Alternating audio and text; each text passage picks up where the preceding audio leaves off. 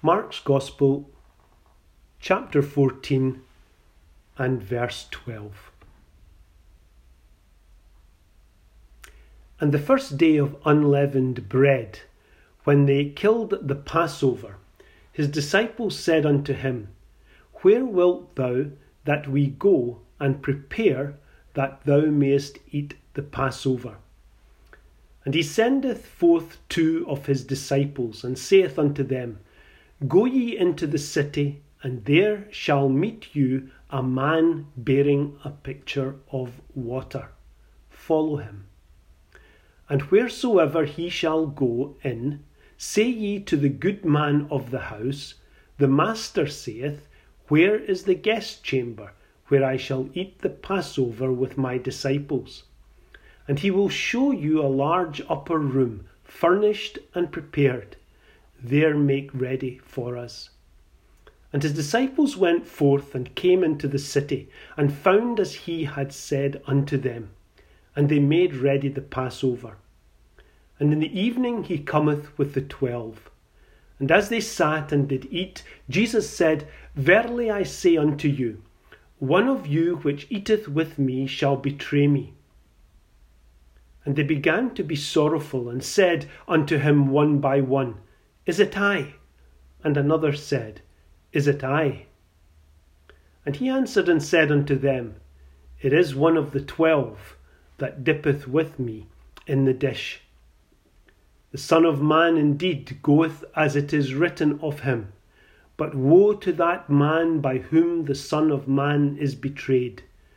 Good were it for that man if he had never been born. Solemn words.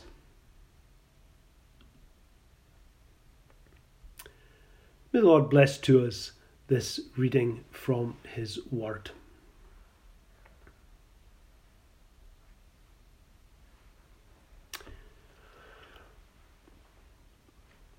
From my reading of the Gospels, it seems to me that the Lord Jesus Christ attended 4 Passover feasts in Jerusalem, including this one which he is about to eat with his disciples. And since the Lord's ministry extended for about 3.5 years, it means that he did not miss an opportunity to be at a feast. And I think that right here in the introduction, I want to make a couple of little applications, because I think it's interesting that we see these examples in the life of the Lord. If possible, we should try to be at each service where the gospel is preached. We should endeavour not to miss an occasion to be with the Lord's family when communion is shared. The Lord made sure that he was at the Passover feasts, and that is a picture for us. It was certainly a divine ordinance from the Old Testament times that every Jewish male had to attend the Passover. And nowadays, under the gospel, attendance at the Lord's table is not an obligation. But we should treasure and cherish these opportunities to hear the gospel, to share together in fellowship, to be at the Lord's table where the Lord is remembered in his death, in his crucifixion, in his sacrifice. These are family privileges, and they are an opportunity for us to meet with the Lord Jesus Christ, and an opportunity for us to fellowship with the people of Christ. And it may be that we are separated by distance, but we know of one another's presence. We have become familiar with one another, and we share a unity, we share a bond, we share in these gospel truths that we are identifying with, that we are supporting, that we are upholding, that we are maintaining. and we are bound together in this great labour, this great work of the gospel. It is a spiritual priority that we should hear the gospel, and it is a blessing to be missed by a child of God only in extenuating circumstances. Such practices of the Lord are not peculiar just to him or isolated to him in his time and in his place, but they're personal for us to look at and read about and think about and meditate upon and draw applications for in our own souls and in our own life's experience. They're exemplary for us all. Sure, our Saviour taught his disciples and us by the things that he said, and also the things that he did, and by the examples that he gave. His disciples, I am absolutely certain, realized the importance the Lord laid upon being where God promised to meet his people, at the temple in Jerusalem at the Passover feast. The Lord knew that was where God had ordained, and he would be there. And the disciples watched the Lord take these obligations seriously. And others will observe that in the Lord's people too. By such an example, we teach our children our priorities in life. We show those around about us that, no, I'm sorry, I can't be there at that time. That's when we have church. That's when I worship the Lord. That's when I go to hear the gospel. I know it's not always possible to be at a service. And if you can't, you can't. But let us manage our lives around being under the sound of the gospel. Let us prioritize the worship of God. What could be more important? Be sure of this. If we are not careful to jealously guard such times as these, the devil will make very sure that our occasions of being with the Lord's people will be few and far between. And here's just another strand to this thought. Not only did the Lord conscientiously attend all of the Passover feasts during his ministry, he purposefully made preparations to do so. Now think about that for a moment. He made sure that all was in order for the feast to be conducted with due regard to all that was needful. There were practical things to be done, and the Lord made sure that they were done. And there's an application here for us also, I think. The old men, when they're writing their commentaries and they're writing their treatises and their studies in the scriptures, they often use the word improvement or improvements, and they say that there's an improvement here. Not that they're improving upon the scripture, but what they're saying is that we can take what we read here and we can better ourselves. We can improve in the way in which we think, in the way in which we act, in the way in which we deal, because of the applications, because of taking ownership of these things practically in our own lives. And this is what the Lord's people ought always to have an ear to do, to be hearers and doers of the word of God. So there's an improvement here for us also. Let us, as did the Lord, prepare ourselves for worship. Let us prepare our hearts for worship. Let us ask the Lord to grant us his presence. Do we dare to rush thoughtlessly into the Lord's presence? Is it a last minute thing? Is it, I'll get there if I can? Let's take this task seriously. This is the blessed privilege of access to God's table fitly spread. And I'm not just talking about the bread and the wine. I'm talking about the table that is spread in the presence of our enemies. If you were being invited to a formal dinner, you might get an invitation sent to you, and the invitation could say something like 7:30 for 8 o'clock. Now, I hope you know what that means. It means that you have to allow half an hour for everyone to arrive and be seated and be settled before the meal. Don't come running in at 5 to 8 expecting to sit down at the table at 8 o'clock. It's 7:30 for 8 o'clock. And if we have a few extra minutes to sit quietly before the service, let us take and employ and use those minutes to ask for help for the preacher and to ask for hearing ears for us. The Lord made preparation, and we should too. And I want to mention a third wee point, and then I've got another couple of things that I want to say to you by way of points in this service. But just another little aside, as it were. I called your attention yesterday in the introduction to a little phrase I used, the Lord's prescience and providence. That's kind of complicated language, and I'm sorry if it sort of stumbled anybody, but it simply has to do with this: what the Lord provided and what the Lord knew in this little incident is really quite amazing.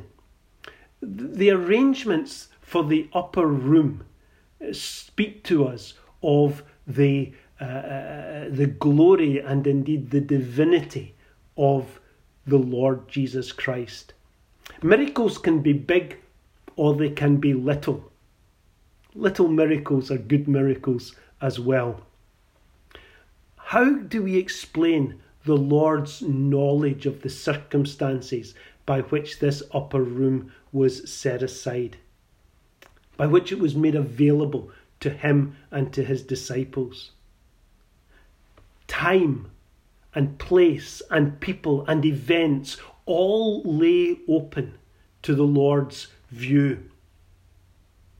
And he who ordains all things and arranges all things, he knows the who and the what and the where and the when and the why and the how of every event and every purpose. In a busy pre-feast city, a few hours before the principal event of this Jewish religious calendar, a large upper room, furnished and prepared, lay empty and available for the Lord Jesus Christ. Such is his prescience and his providence.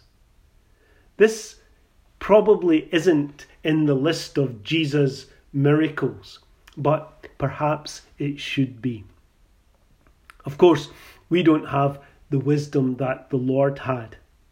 But is it not a wonderful thing that we can commit the moments of our day and the years of our lives into the care of one who does? Peter and John, for it was these two who went to prepare the upper room. Peter and John, Luke tells us that. Peter and John might well have been anxious as they hurried into Jerusalem, looking for a man with a container on his head in that heaving city full of people. Or maybe they just thought, the Lord's got this under control.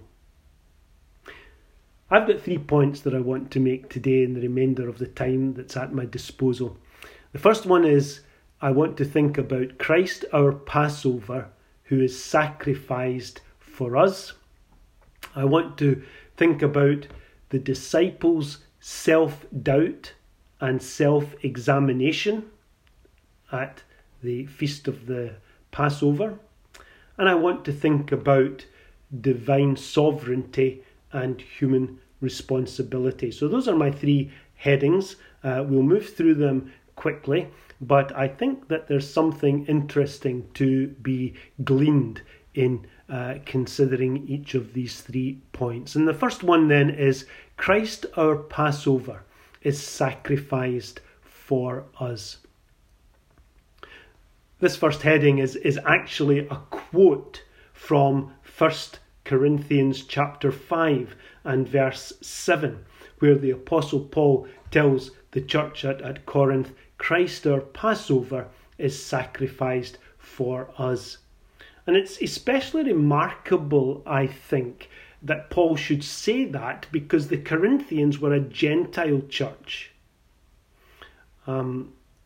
Passover was a uniquely Jewish feast and memorial. That's not to say that Jews didn't travel from many different parts of the world at that time in order to have the Passover feast, and undoubtedly it would be known as being a significant event in the calendar. But these Corinthians were not Jews. But the purpose, of course, was not to encourage believers to celebrate Passover, but to explain to the Gentile believer, the Gentile mind, that Old Testament believers, and for Old Testament believers, this Passover ceremony gave light, gave wisdom, gave insight about God's coming Messiah. And that New Testament believers, that's the Corinthians to whom Paul wrote, and you and I, New Testament believers can continue to draw lessons from the type, the picture, to more fully understand the work of the Lord Jesus Christ in the salvation and deliverance of his people. Because we are the true Israel of faith. These people, these Corinthians who heard these words from Paul, were being directed to think about the way in which the Lord Jesus Christ's work availed for them. And it drew upon that Old Testament picture of the Passover, which is nice because we are coming, these things are coming together in our studies with our plagues in Egypt and what is happening here in Mark. But let me give you some examples in which, in the way in which that picture of the Passover relates to the Lord Jesus Christ. When a Jewish man, we talked yesterday about Peter and John taking the lamb to the temple to have it killed and its fat and blood placed on the altar. When a Jewish man took a lamb to the altar to be sacrificed to God, he knew that the lamb was dying in place of another. He knew that the lamb was dying in the place of another. And at Passover, when these lambs were slain in Jerusalem and then their meat was cooked and the feast took place, in the homes of the children of Israel in Egypt was the memory, there was the recollection of the fact that the eldest son lived because the lamb had died and because the blood of the lamb had been shed and painted on the doorposts and the lintel of the door. So that when the death angel passed, and this plague that culminated in all of the plagues, when that death angel passed over, the child in that household lived because the lamb had died. Now that was history. That was clear from the teachings, the doctrines, the revelation of God, the writings of Moses. And as God established this Passover feast, the believing Jew, the worshipping Jew, understood the significance of the death of that lamb on behalf of another. So far, so good. But that was then. Why were the lambs still being slain all these years later? Who was the one that was saved now? What was the life that was saved now when Peter and John took the lamb to the temple for this Passover feast? Was it unnecessary that the lamb was actually killed? Because there wasn't a life saved. It was a picture. It was a memorial. Why was there still the lamb being slain? We know that the blood of an animal can never redeem and atone for the sin of a soul. But this ongoing sacrifice was a picture that pointed to God's Lamb, God's own Lamb, Jesus Christ, who alone can cleanse from sin. Hebrews chapter 10 verse 4 says, "For it is not possible that the blood of bulls and of goats," we could add in sheep there, but it's the bulls and goats that are quoted in this verse in Hebrews, "should take away sin," not the death of an animal. But every sacrifice and every Passover feast that recollected and remembered that original Passover and the deliverance of the children of Israel out of servitude pointed to the Lord Jesus Christ. And here's another aspect of the Passover which saw Christ fulfilling it. It was not any blood, but it was the blood of a perfect lamb that must be used. And thus the lamb, the Passover lamb, was set aside 4 days before its slaying. And it was examined to ensure that it was without spot and without blemish.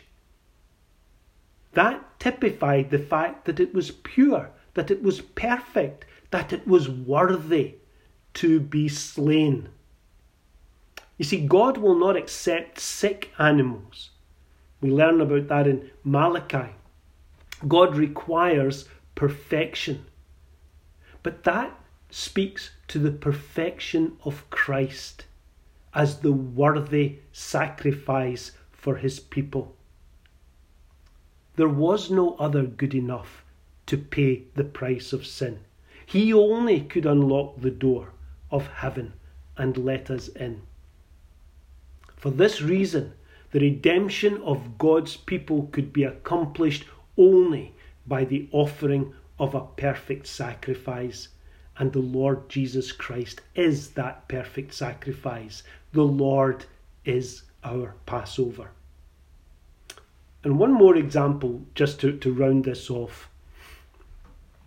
The Passover lamb must be roasted before it was consumed. And it had to be roasted in a fire whole. No bone shall be broken. And it must be consumed with bitter herbs.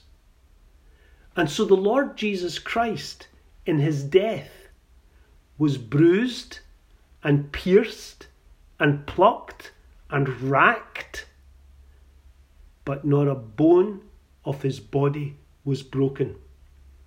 And this speaks of Christ's life not being taken away by men, but being laid down voluntarily by himself. It shows the unbroken strength of Christ under the weight of our sin. The curse of the law, the wrath of God, and even the conflict with Satan. Not a bone of his body was broken. He withheld, he bore it all. And also at Christ's resurrection from the dead, which was just a few days from now. It was God's will that no bone should be broken. The pierced hands and feet and side were still open and visible. Remember what Thomas said. But not a bone was broken. And none of the bones of the natural body of Christ were to be broken. We can spiritualize that.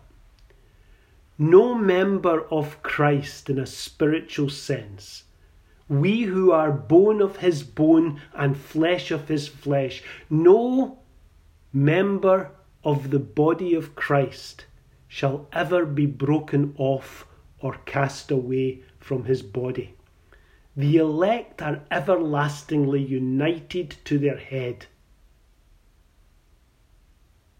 And the bitter herbs, our Lord Jesus Christ drank the bitter cup of God's judgment against our sin and thereby propitiated God's wrath forever. He drained that cup and he drank it to the dregs. As the Old Testament believers meditated upon the Passover feast and the Passover lamb, views of Christ's accomplishments and attributes would emerge under Holy Spirit guidance.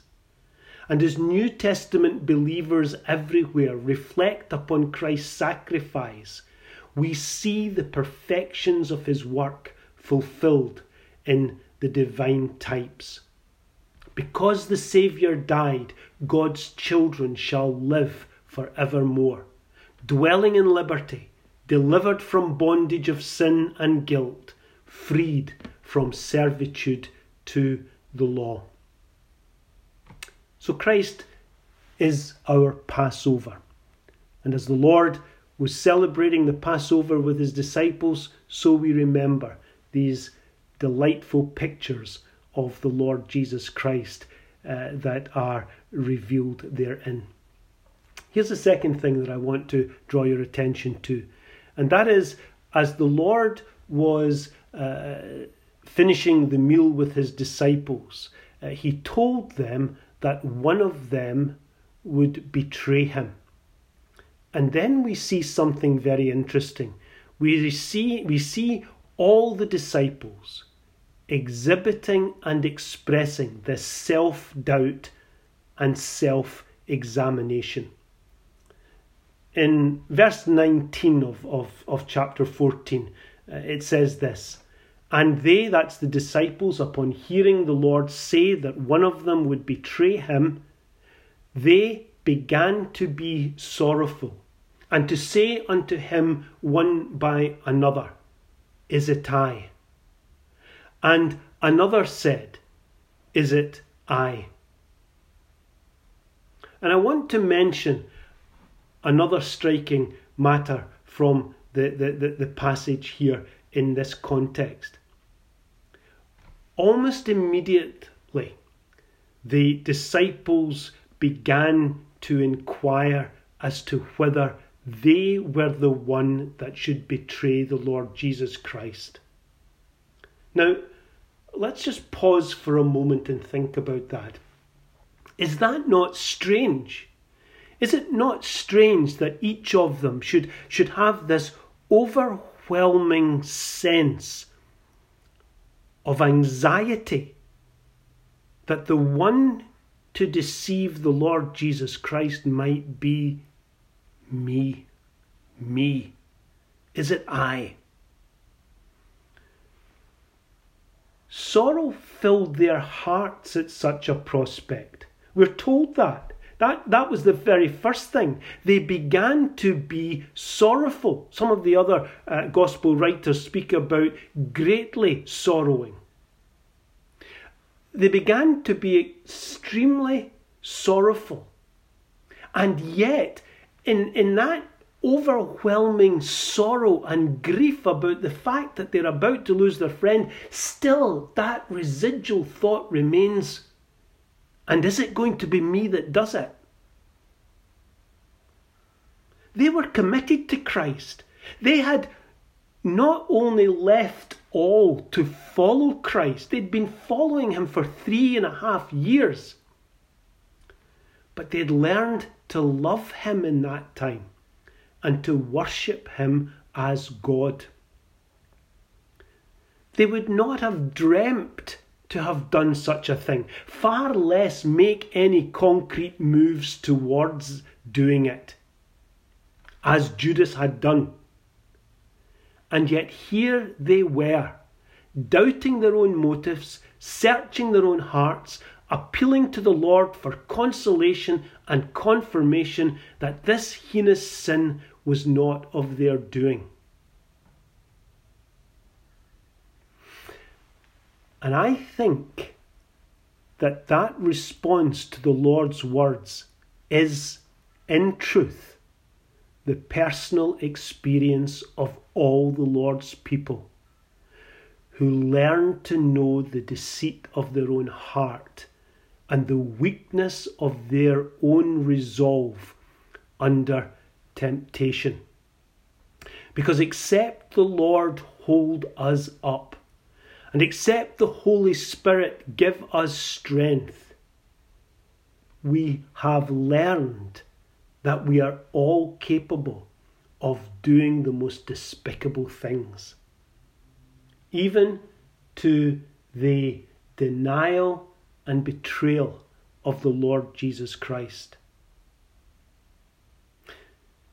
The old adage is true: there but for the grace of God go I. It's said that was spoken about martyrs going to the flames of their pyres, their martyrdom. There but for the grace of God go I. But it is equally true when we consider the fact that it is only the grace of God that holds us back from committing the most heinous sins. And it's a reminder to us all that the sinful heart is deceitful above all things. Who can know it? Peter was adamant that he would not deny his Lord, even to the laying down of his life. But he learned to his shame that his manly bravado melted before the questions of a little servant girl.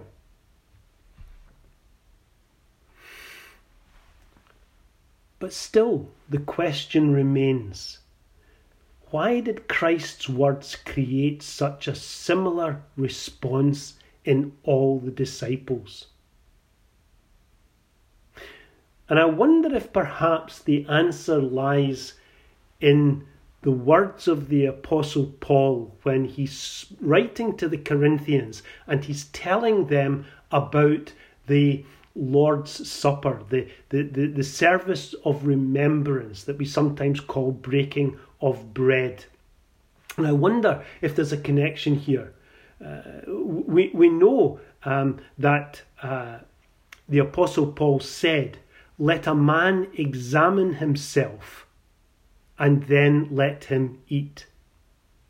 Now, while those words that Paul uses to the Corinthians are not part of the Lord's own language, and we're going to be thinking about this a little more next week, because that's when the Lord institutes his supper in the upper room, an extremely important event which came hard on the back of the Passover feast.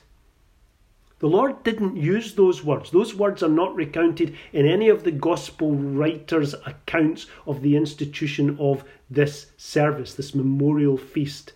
But Paul used them, and he used the term examine ourselves. Here we see that as the Lord instituted this supper in the coming minutes following his statement about a betrayer amongst them, the attitude of the disciples in that moment was certainly one of self-examination. As they received the bread and the wine from the Saviour's hand, they were thinking, "Is it me? Is it me?" And the lesson surely is this, that believers know that they are sinners. And this knowledge teaches us our need of a Saviour, so that this becomes a blessed self-examination, that we look to ourselves and see our need, and we look away to Christ and see his provision. That is the heart of our remembrance service. And it is one of the greatest mistakes in Christian circles today that men and women are taught to examine themselves to see if they are good enough to take the bread and the wine. When in fact we should be examining ourselves to see if we are bad enough to take the bread and the wine. The Lord's Supper is only for those who need a Saviour and see in Christ's death the full, free, successful salvation that we desperately require. Self-examination does not hinder or discourage anyone from partaking in the Lord's Supper. It should encourage us to realise that we have a privilege and a right to go to Jesus for cleansing and forgiveness. So much for the disciples' self-examination. Finally then, my third point, and with this we'll be done. This passage also teaches us some important truths regarding divine sovereignty and human responsibility. In verse 21, the Lord Jesus Christ says this: "The Son of Man indeed goeth, as it is written of him. But woe to that man by whom the Son of Man is betrayed.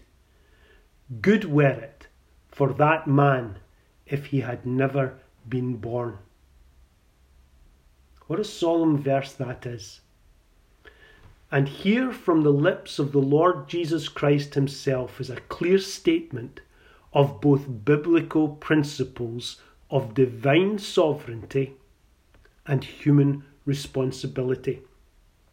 Men and women can wrestle with this all that they like, though they should be humble enough to see that they do so from a position of ignorance and a state of fallenness. But then that's just not the way men think, is it? They think, no, we'll sit in judgment upon God's ways of working. And that is the reason why God's sovereignty and human responsibility are so much despised, even in professedly Christian circles. Our Lord Jesus Christ is telling us in this verse that he was set up in eternity as the Lamb slain from the foundation of the world. The terms of the everlasting covenant required the Saviour's sacrifice and his blood. It required the voluntary assumption of union with his people, and it assured fulfillment of their salvation. In due time, the written word of God testified to the certainty and the outcome of the covenant promises of God. And so that is why the Lord Jesus Christ says, "It is written of him." It is written in the eternal decrees of God. It is written in the revelation of Holy Scripture. It is written in the words of the Saviour himself as he spoke and revealed himself to his disciples time after time after time, that he must go to the cross. He must go to Jerusalem and there be killed by the chief priests and the scribes. The Son of Man indeed goeth, as it is written of him. The Son of Man indeed goeth to the cross and to death as a slain lamb, a spotless sacrifice, and a redeemer of his people. Nothing could prevent or resist this divine plan, this eternally established purpose. Nothing was left to chance. It was going to happen. And right from the very beginning in the prophecies and the promises all through the history of the Old Testament, the Lord's line, Christ the Son of David, was being preserved in the way in which God looked after the Israelites according to the promises to Abraham and preserved them all down through the years in the various countries into which they were taken, the various foes that they had to face, the kings who tried to annihilate them and destroy them. They were preserved. Why? Because the Christ child must be born from the line of David. Nothing was left to chance. There was no doubt, there was no uncertainty, there was no possibility of an alternative way or another outcome. This way was eternally fixed. It was decreed by God, it was predestinated before the foundation of the world, and it was ordained according to his purpose. And that is divine sovereignty at work in the salvation of the church. But, says the Son of God, woe to that man by whom the Son of Man is betrayed. Good were it for that man if he had never been born. Judas Iscariot was that man, the man who betrayed the Lord Jesus Christ with a kiss in the darkness of Gethsemane. Judas Iscariot was the man who betrayed Christ, his friend, who had given him so much, who had blessed him with so much, who had shown him so much, and spoken to him so tenderly. Judas Iscariot found no forgiveness for his sin. He found no redemption for his crime. And he carried his punishment to hell. And today Judas Iscariot is in hell. It would have been better for him had he never been born. Judas acted from sinful motives. He acted from greed. And despite the many, many blessings received from the Lord Jesus, he is a testimony, the epitome of the hardness of the human heart, except for God's grace. This is speaking to us of man's responsibility. And the scriptures trace the effects of sin to their true source. And the scriptures distinguish between that which is precious, that which is of God, that which is of grace, that which is to do with the church, and that which is vile. And in the fall of Adam, and in the pursuit of Satan and his principles. Malachi, the last book in the Old Testament, tells us that between the righteous and the wicked, between him that serveth God and him that serveth him not, a distinction has been made. And in our Adam nature, the elect as well as the non-elect are all alike. Involved in the ruin of our fallen nature, our fallen state, and all of us opposed to God. And yet the church, according to the wisdom and knowledge of God, at his good pleasure and for his glory, has been set apart, sanctified by God the Father, preserved in Jesus Christ to the redemption of their souls, called by God the Holy Spirit to experience mercy, peace and love.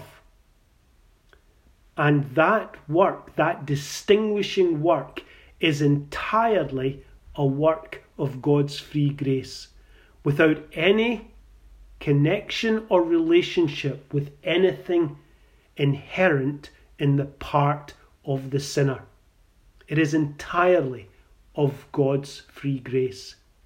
The church, in her grace union with Christ, is forever distinguished from the seed of the serpent. That division, that distinction has been made in God's eternal purpose.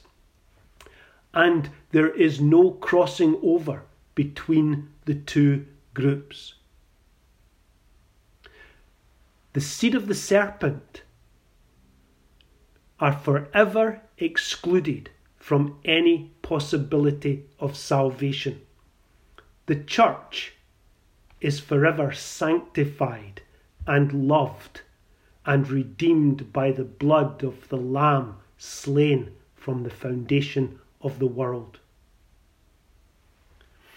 The rest, they are of old, says Jude, ordained to condemnation.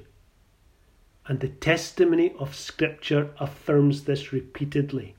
They being, as Christ says of some, ye are of your father the devil, and the lusts of your father ye will do. Men and women always imagine themselves to be neutral, free to act in a way that they choose and they decide. And a whole religious heresy has sprung up. That's true spiritual adultery. A whole religious heresy has sprung up, catering to the whims of fallen men and women who believe themselves to be neutral and free to decide for Christ anytime they like. Free to follow God if they wish, at their will, at their whim. But Scripture describes Judas as a devil whom Satan entered into and took possession of. And the doctrine of reprobation, which is what we're talking about here, is a fearsome doctrine, but it is no less true for its awfulness. Well might Christ say, it would have been better were that man never born. Every man, woman, boy and girl is in one of these two states, either in the grace union with Christ or condemned already in their Adam nature with Satan. May God humble our hearts under his gospel and give us faith in Christ. Otherwise we have no hope, being without God in this world. Amen. May the Lord bless these thoughts to our hearts.